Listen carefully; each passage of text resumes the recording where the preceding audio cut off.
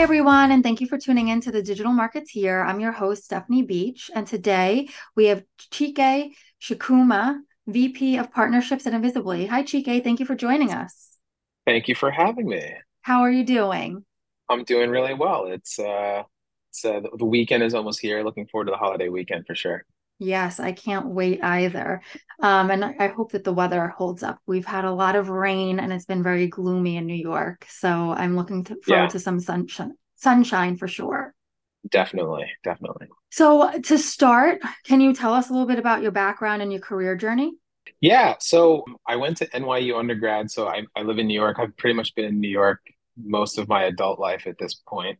I actually started out actually in the entertainment business. I was an actor, model, and like a radio producer. I was kind of doing a hodgepodge of different things, and then it was really the radio stuff. I was working in media, doing radio media tours, interviews, podcasting actually before it was podcasting, but for brands, doing a lot of that kind of stuff.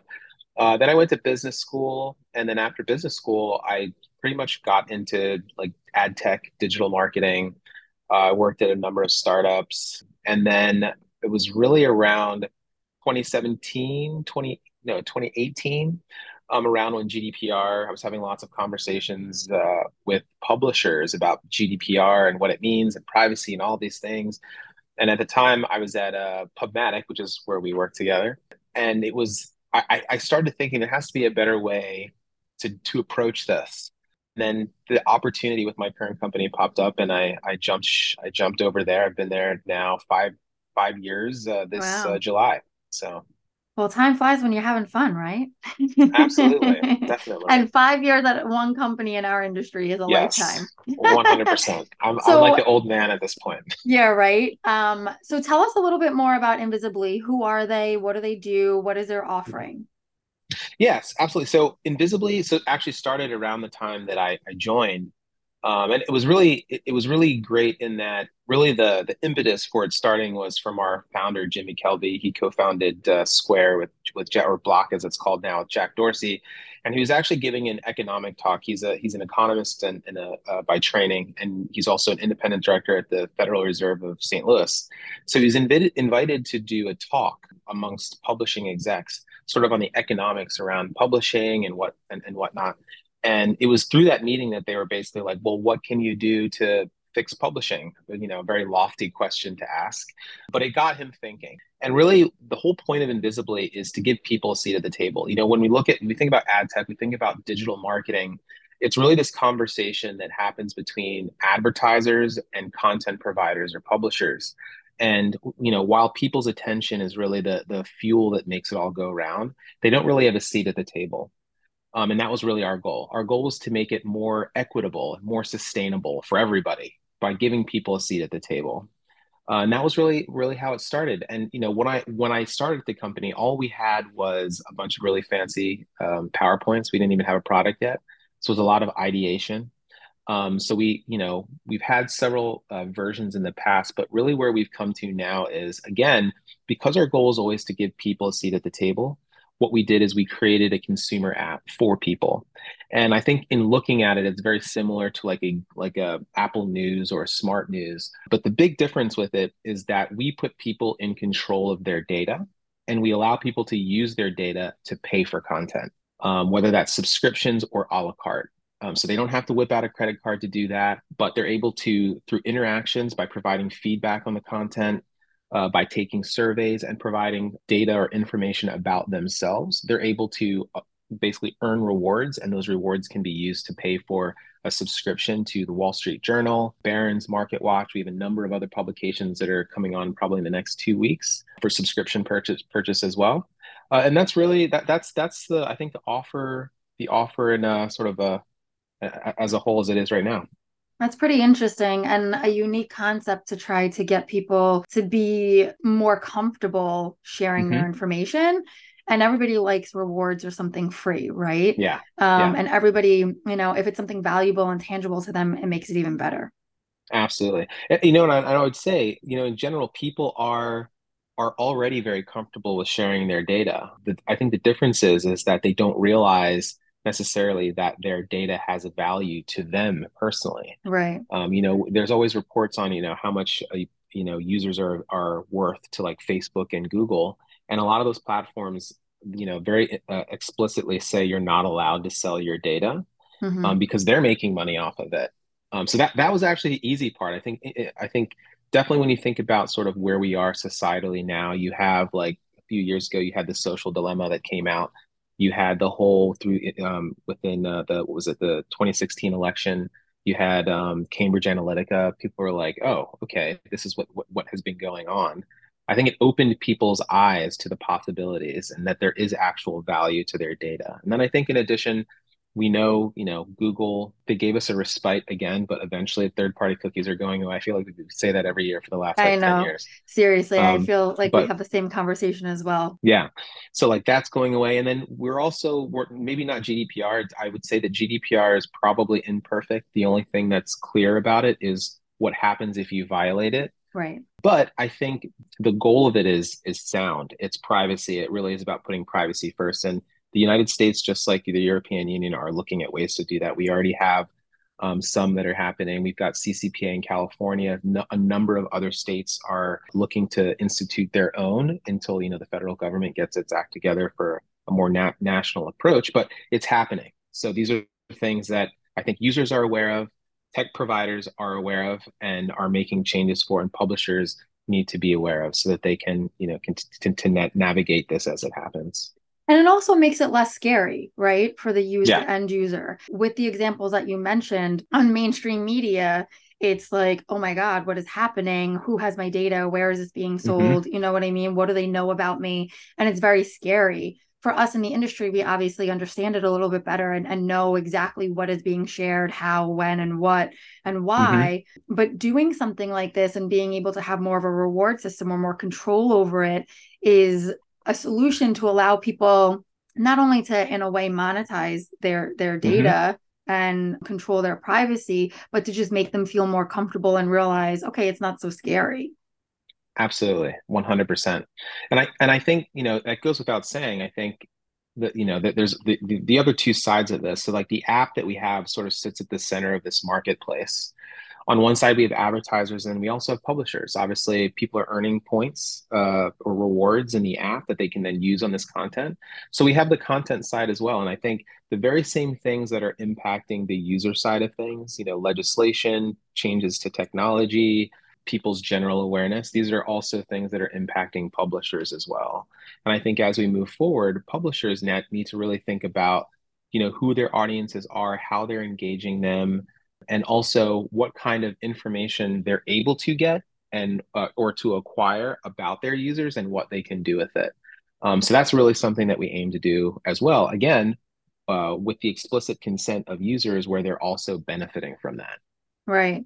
And I would think too, with the separation of cookies looming, like we said, for many, many years, and supposedly they're really going away next year, I would think that this would be a really viable solution for publishers to be able to extract more first party data and get Hmm. more audience information for targeting purposes and to be able to help drive more traffic and to be able to just intelligently make decisions outside of cookie tracking. Absolutely, 100%. I think for publishers with the first party data, I like to think that the data that we are collecting or that we're representing on behalf of our users is a step higher. It's a higher threshold than just first party data because Mhm. it's consented first party data. But yeah, that's exactly right. I think that publishers with third party cookies going away, how else are they going to be able to go after people intelligently? There is still tracking and targeting that goes on, but they have to do it with their own data. And I think what you find is a lot of publishers, particularly in that middle tier, not so much the larger publishers, but the middle tier and smaller publishers. The reality is they are so dependent on advertising that they don't have any data necessarily that isn't Right. third party data around their users. So what do they do when that's no longer an option? Yeah. And I think a lot of people are starting to realize, I need to do something. It doesn't help that Google keeps pushing the goalpost because Yeah. people are then postponing, postponing, postponing. But I definitely see how this could be a viable solution, moving forward. And a remedy for some of the people that might not have a solution in place. Absolutely. Yeah. And I would also say too, like our solution, it's not meant to replace any of these things. I think that really publishers need to think about revenue diversification. So like our solution that we provide for publishers at least is meant to be very additive to what they're currently doing. So if you have a subscription strategy or a newsletter strategy or even an advertising strategy, continue to do that. What you're doing with us is additive to that, and also as we go forward will be supplemental in that it can be used to help you with these other strategies. Okay.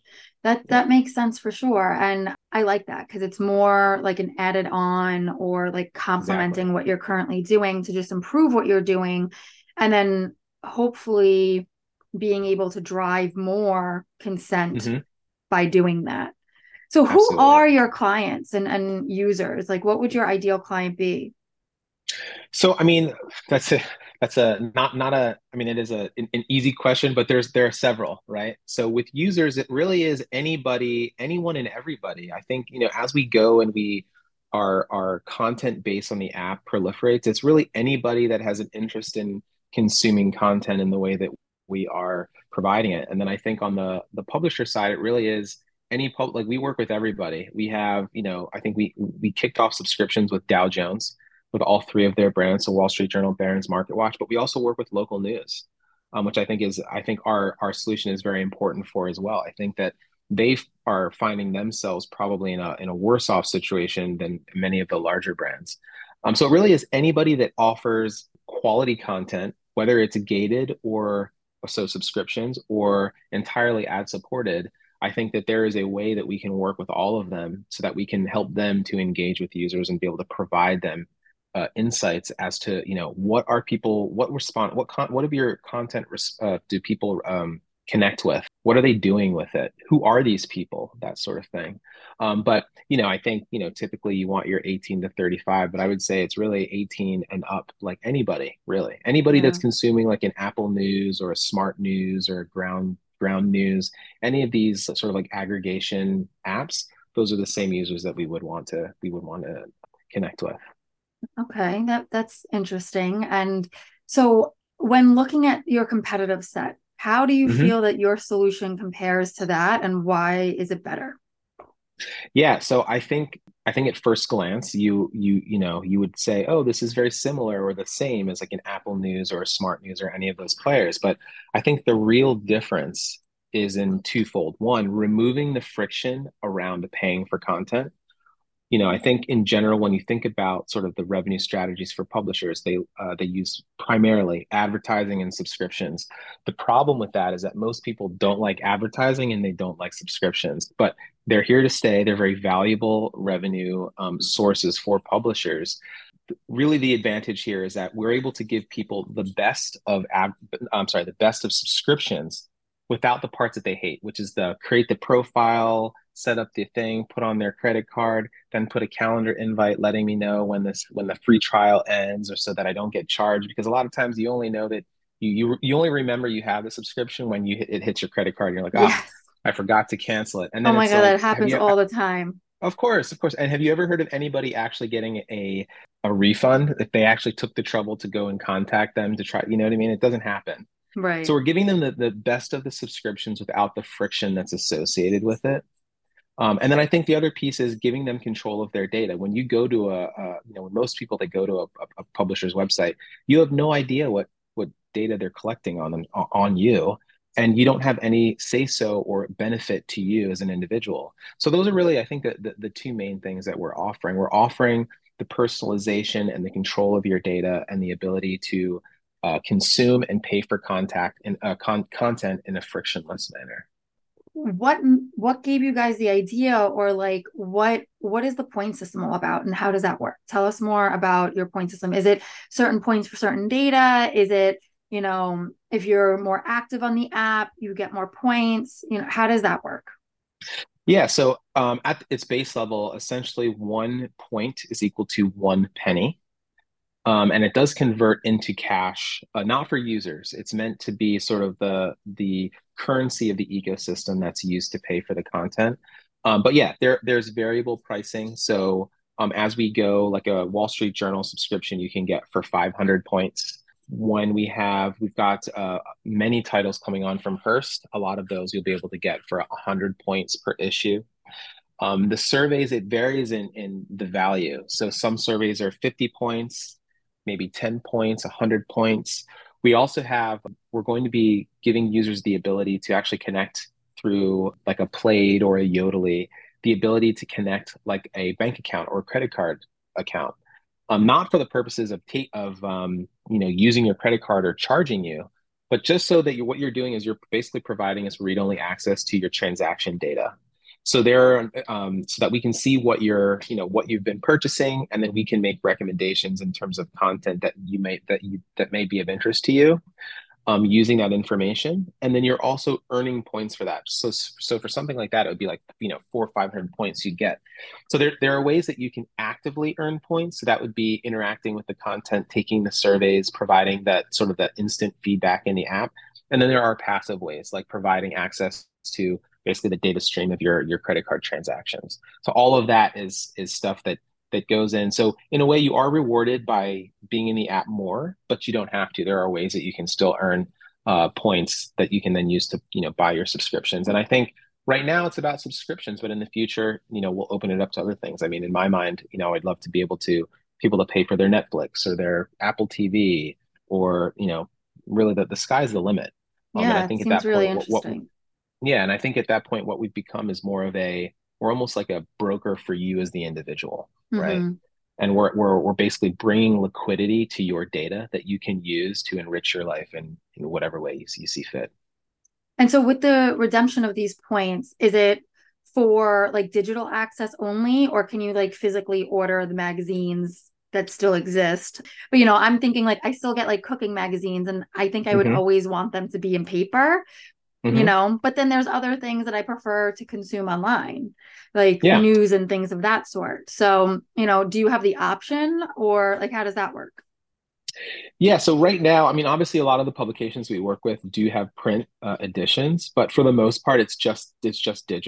digital copies. And I think, if you think about sort of the economics of how it works, it makes a lot more sense with digital because there's basically zero marginal cost by providing an Right. additional copy. Whereas it's like if we're going to print it, it's like, there's orders, there's lead time, all of that stuff. So, right now it's just digital, and to be honest, I think as we move forward, it'll probably stay that way. Yeah. But to your point, there is always going to be like I know like the cooking magazine from New York Times, like that's something, or actually that might be digital only. But I mean, I could see like there are going to be certain things that people will want the physical copy for. You're always going to need those coffee table books, Yeah. So And, the subscription model is working and it seems amazing that it is, but what was the thought process behind that in creating this to be a subscription model, to be able to pay for content and do things like that, where a lot of times, especially with GDPR, people were very hmm. nervous that they were going to lose traffic and lose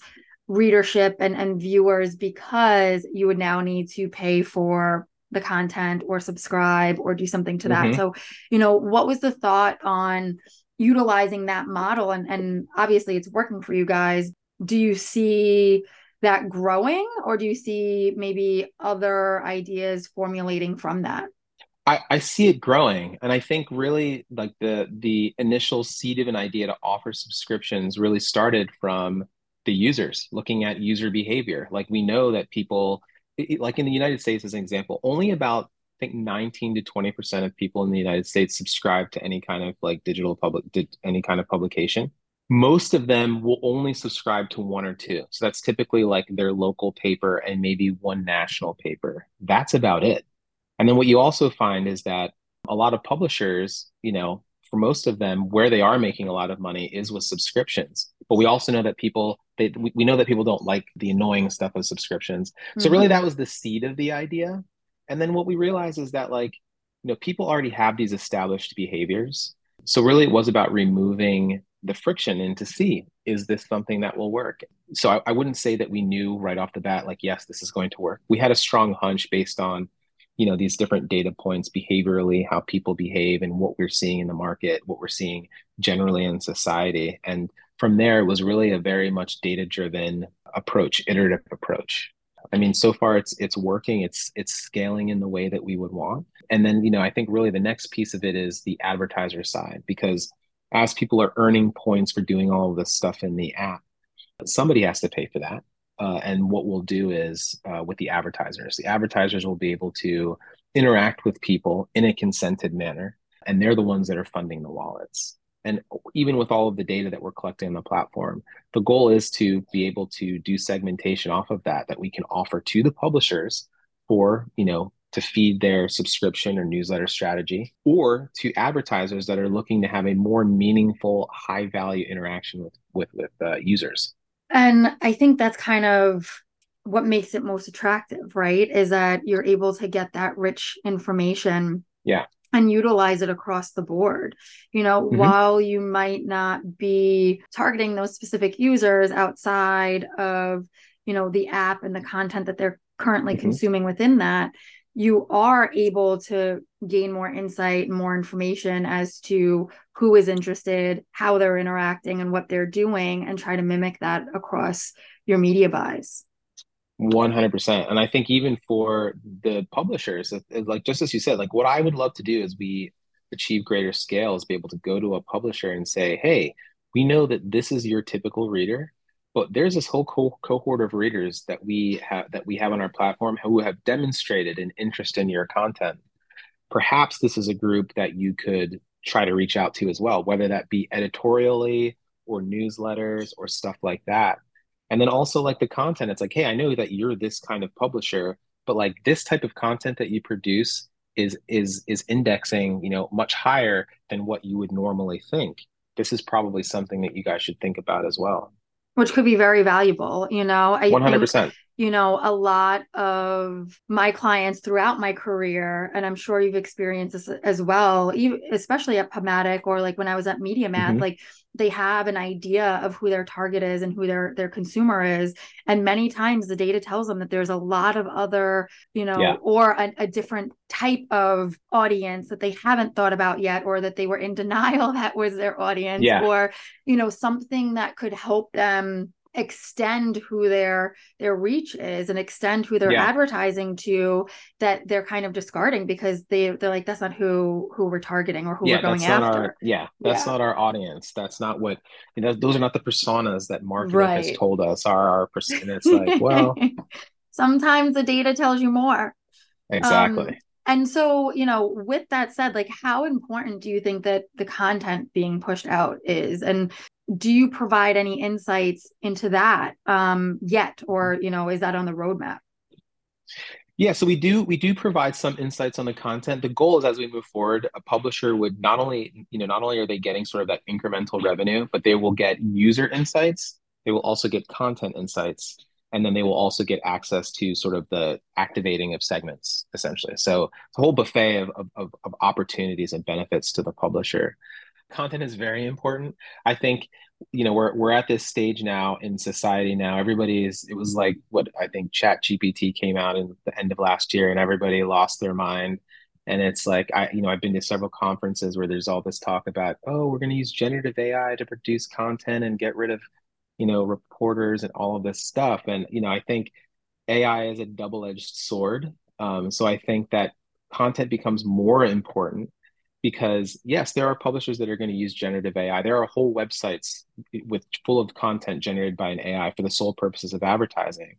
But I think that really for publishers that want to excel, they really do have to think about the content in the terms of who is their audience and what is the best way to reach them. And I also think that there's a benefit to having a established brand and to being able to go deep on a topic. I think that there's not going to be much of a future for content that is very shallow. It doesn't have much of that, and is very sort of commoditized. So, like, think about your entertainment, news, celebrity gossip, all of that stuff, even like horoscopes. Like, I don't think that there's much of a future for that. So, I think content becomes super important for a publisher. I think that if they want to succeed or if they want to grow, because I think at the core, I said earlier that revenue diversification is very important, but I think for a publisher as a brand, it starts with the content. If they don't Yeah. have the right content or they don't have good content, there's no point in trying to do anything else. Does your app support like individual content creators, or are you solely working with brands? So funny you should ask. We do support individuals. It's a slightly different approach. Right now, we just have one individual creator on the platform. And I think that it's something that we will go back to. I think that there's just a different set of tools and things that we need to develop to like make that scalable. Hmm. But we have like it's called the Big Technology Podcast. It's available on Substack. It actually performs very well on the platform with the users. But yeah, certainly. I think again, do your Substack, but here's another option where you can make your content available. And I think, to the degree that you can add some sort of editorial or opinion, like people want that. They want deep analysis, different topics that they're interested in. So right now, sort of. So I think like, if it's an individual creator that is bigger, then yeah, we can do that now. But I think the goal as we move forward is certainly to offer sort of like I guess almost like a self-service platform of sorts for individual creators. But I think, editorial control is something that we don't necessarily want to give up either, just like publishers don't want to. Right. So like there's a certain level of quality that we want to be on the platform. So at the end of the day, every piece of content that exists in the app is paywalled, meaning you're paying every single piece of content is paid for. Whether it's traditionally ad supported or not, every piece of content is paid for. So I think that if you're asking people to spend their points slash money, then it can't just be some user generated content that's just like a random stream of Right. of consciousness from Reddit or something like that.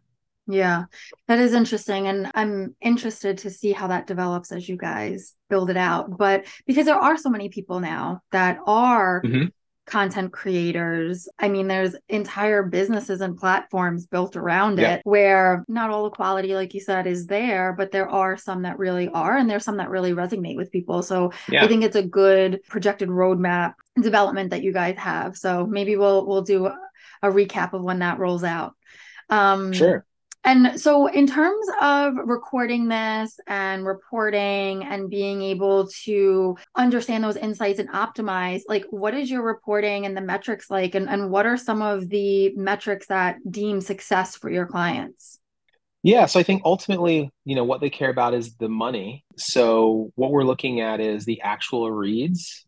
We do look at impressions, but I think it's less important than the reads Hmm. because I think with anything, the same thing in traditional digital advertising. If you are, no one's going to click on it if they don't see it. So obviously, right now we do a lot of sort of manual curation, but we have a recommendation engine coming out the end of July that will take care of a lot of that. So like impressions are important, but it really does come down to clicks. So like how many times is the article being read? And then is it being shared? Are people liking or disliking? So essentially, how are people interacting with the content?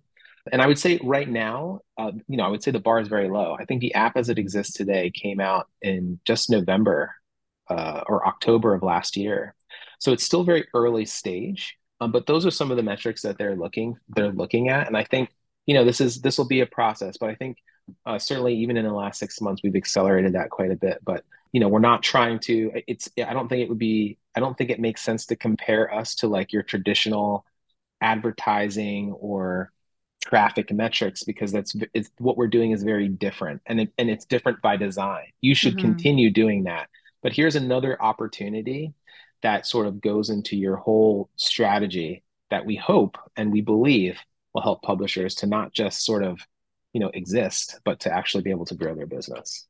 Yeah, I think that the information could be so valuable from what Yeah. you give, especially like you said, it's consented data. And like these people are Hmm. going there for a reason. They're going there because they want to. They're choosing to open that app. They are Hmm. conscious of the actions they're taking. Like it's a very rich, engaged audience, which is very hard to find in a lot of other places, especially Absolutely. in any content website. Every website basically holds some type of content, right? Whether you're reading an Hmm. article or you're looking to buy something or you're doing research or whatever it is. Obviously, if you're going there for a specific reason, yes, you're going to engage, but we are so overstimulated with different content and different types of content, from social to Hmm. going to a website to an email, things you do for work, things that you do for Hmm. pleasure or for your kids or whatever it might be, that there's so much information there, and you're choosing to kind of log on to this app and Hmm. do this thing that everybody is Hmm. trying to get them to do. So I think Yeah. that that is very valuable. in of itself. Is there any, and maybe you might not be able to share this if there is, but like Hmm. roadmap or projections to have partnerships with other maybe companies where they'll utilize something similar that's outside of the app? Like be able to work with you or layer your technology onto what Hmm. their consumption is without being part of the app. Oh yeah. So it's not formally on the roadmap because I think that that's I would say that's not even medium term. That's probably more long, like maybe a year from now. Mm-hmm. But certainly, like I was saying earlier, if we're truly successful with this and we reach that kind of scale, really what Invisibly becomes again is sort of like a broker and digital wallet for the user, where Right. the user is complete control, but we're brokering for those who decide, yes, I want to monetize my data. Okay, great. We will represent you in doing that.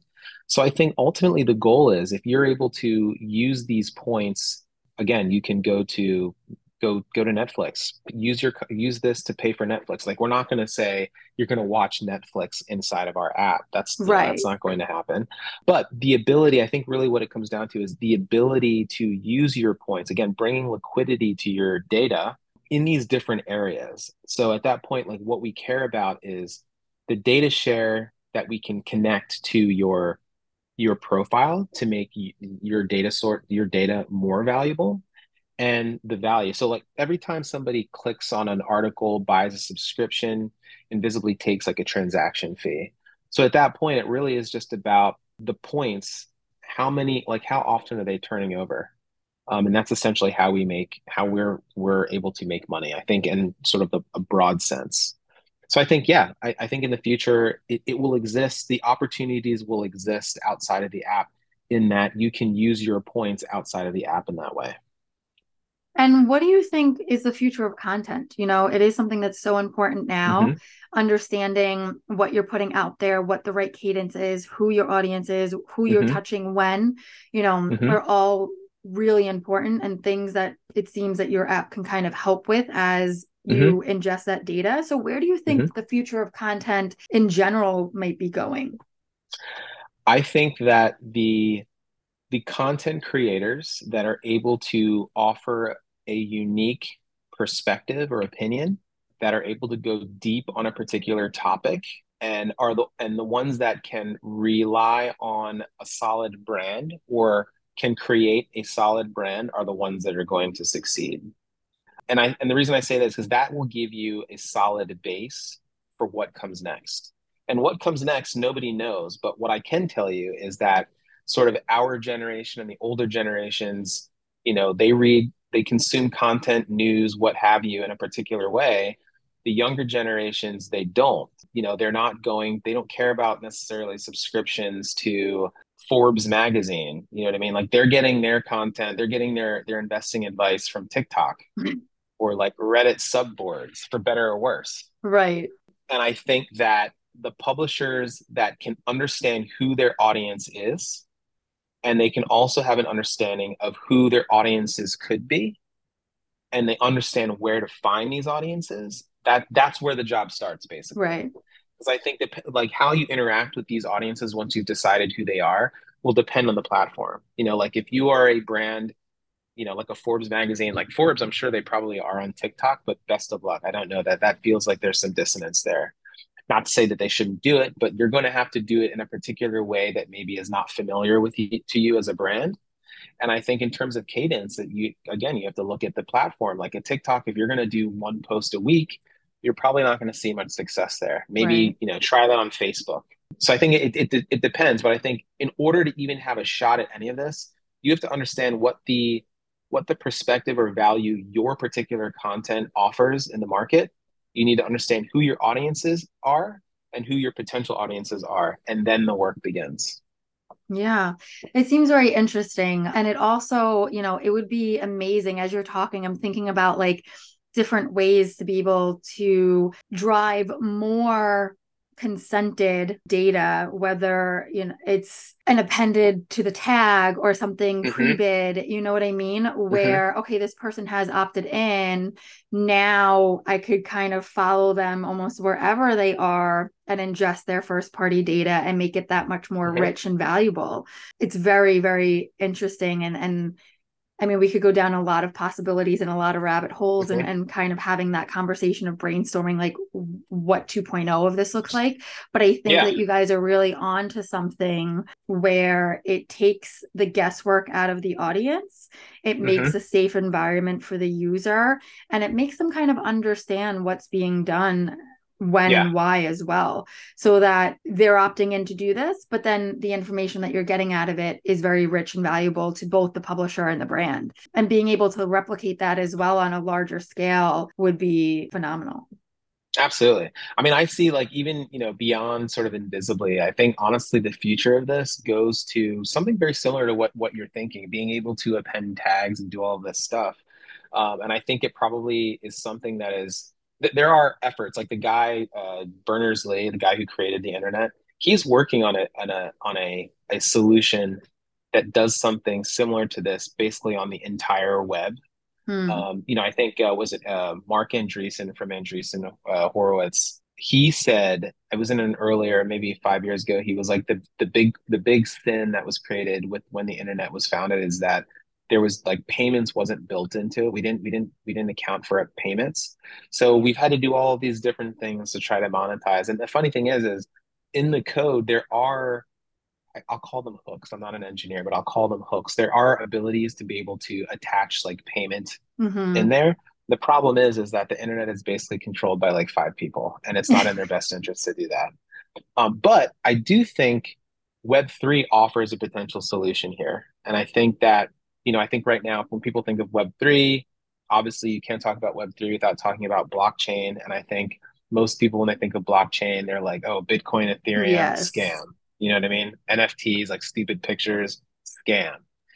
The reality is that none of it is a scam. I think that where everybody's attention is focuses on the stuff that is not the real value.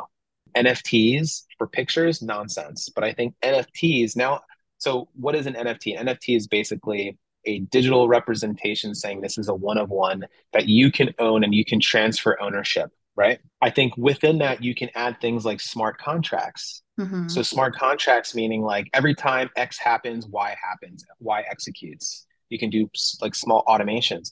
So now to your point, being able to append tags and do all of these things, your profile exists on a distributed ledger that has smart contracts built into it so that every time you do an action, it can have an automation that says append so and so's tag and also give me and they're going to pay me 5 cents, something like that. Yep. So I think that it offers a solution that would now enable you to scale it in a way that makes sense. Because I think at the end of the day, it's like people need to have a seat at the table. I think right now there's too much leakage. There's lots of ways that digital media right now is like, oh, we're representing the user and like you opt in or you opt out or it's auto opt in and all of this stuff, but like it's too much. And Yeah. ultimately, there are too many ways that like people can be taken advantage of. And I think blockchain Web3 offers a potential solution. We're not there yet, but like I could see that as a future thing. Yeah, definitely, especially how you just described it. It makes perfect sense for it to happen. And that's the perfect, for lack of a better word, platform to be able to hmm execute upon it. And, similar to my last question, what hmm do you think the future of privacy holds? This big scary thing looming where cookies are going away, hmm people are kind of scrambling as to how are we going to support ads? How are we going to hmm ensure that our targeting isn't ruined, and what hmm information we're going to get there? I'm sure there's going to be other things that come out as AI comes out and Web3 hmm is further developed and things like that. But people are still very much afraid of digital online, Uh-huh. privacy. And there are still instances where there's data breaches and people, Yeah. while these things, I guess, for lack of a better word as well, were created to do good in our industry, Mhm. uh, given into the wrong hands, has been proven to not do so good or Yeah. have been taken advantage of by large corporations and Hmm. companies and things of that sort. So, in your opinion and your exposure to privacy as part of your everyday job, where do you see Hmm. the future of that going, and what might be the next big thing? Yeah, I think generally speaking, I think the future of privacy is bright. I think that for the user, it will be a good thing simply because once it's legislated, tech companies will have to get on board, and I think generally speaking, that's a good thing for people. Hmm. I think for publishers, generally, I think it's positive as well, but it's less clear because I think that for publishers, when it comes to privacy, it does create challenges, certainly in the short term. They're not going to be able to do the things that they want to do. But I think that because of that, what you're going to see is you're going to see improvements in sort of contextual advertising. I think that there's still a lot you can do contextually that doesn't have to be specifically related to that user. I think, obviously you can't go wrong with endemic ads on endemic content. I'm an automaker advertising an auto content. I think that will always make sense. And I think ultimately, and the reason I say it's less clear is because publishers will be sort of forced into this new paradigm. They're going to have to find solutions. And I think that the solutions, some are in existence now, perhaps. Some have not been invented yet, but I think ultimately it does come down to consented data. And so the only question is how do you do that at scale? And I think that Yeah. these are the things that publishers will need to contend with. And I think that for some, it may feel unnatural because at the end of the day, they're publishers, they're not tech companies. But what comes next is basically forcing all of them to improve their technical chops, whether it's in generative AI or in Web3, as I was mentioning before. There's a path forward, but it's going to be a bumpy one, I think. Right. Yeah, that makes sense. That makes sense. And I'm interested to see if some of your theories come to life in the upcoming years. Thank you so much, Chike. This was great. I really Yeah. enjoyed our time. I always like to finish with two fun questions. So Hmm. the first one is, what was your first job? My first job was actually a martial arts instructor, Oh, actually. wow. Yeah, That's when a I cool was one. yeah, I was like 14 or 15. It was my martial arts. So I taught like kids taekwondo classes and like at the time Billy Blanks, I know I'm dating myself here, but Billy Blanks Taibo was a thing. So like everyone was like, "Oh, kickboxing aerobics." So I taught kickboxing aerobics as well. That's great. You'll have to show me some of your moves next time I see it. Yeah. And if you choose any career in the world, money doesn't matter, location doesn't matter, what would it be and why? Wow. Wow, that's intense. Any career. I was thinking very, when you said that, initially I was thinking very practically. I was like, oh, I could see myself. There was a time, like when I first went to college, I was pre-med, Oh, and I wow. decided I was like, oh, I don't want to do that. And then I thought about law school for a time, and I was like, no, I don't want to do that either. If I could do any job in the world and money didn't matter, I mean, I guess thought leadership could be very interesting. Although I mean, I could do that. I mean, I guess I could try to make a name for myself. There's like a million people all trying to make names for themselves, sort of in thought leadership in that way. I guess maybe it would be cool to just be a personality. I think my issue is I have interests in lots of topics, and I think in Yeah. order to do content, even you have to have a perspective, like you have to have a niche. You need to have a lane. You know what I mean? And I like lots of lanes. That's always been my problem. I guess a jack of all trades in that way. That's fun though. Or yeah, yeah, Yeah, or it is. maybe I don't maybe law actually, as I've gotten older, law is something that interests me. Or, at one point also wanted to I was an actor, right? So just go do like action movies or something. Wow, you really are a jack of all trades. That's fun though. Thank you so much. This was great. And please let us know where our listeners could find you and if they're Mhm. interested in working with you or learning more about Invisibly. Yeah, so I'm available on LinkedIn. That's the primary place to reach me. But also, listeners can go to invisibly.com and they can learn about the app, sort of what we do for advertisers and how we are working with publishers. Great. Well, thank you so much again. This was wonderful. I hope you have a very great weekend and rest of your week.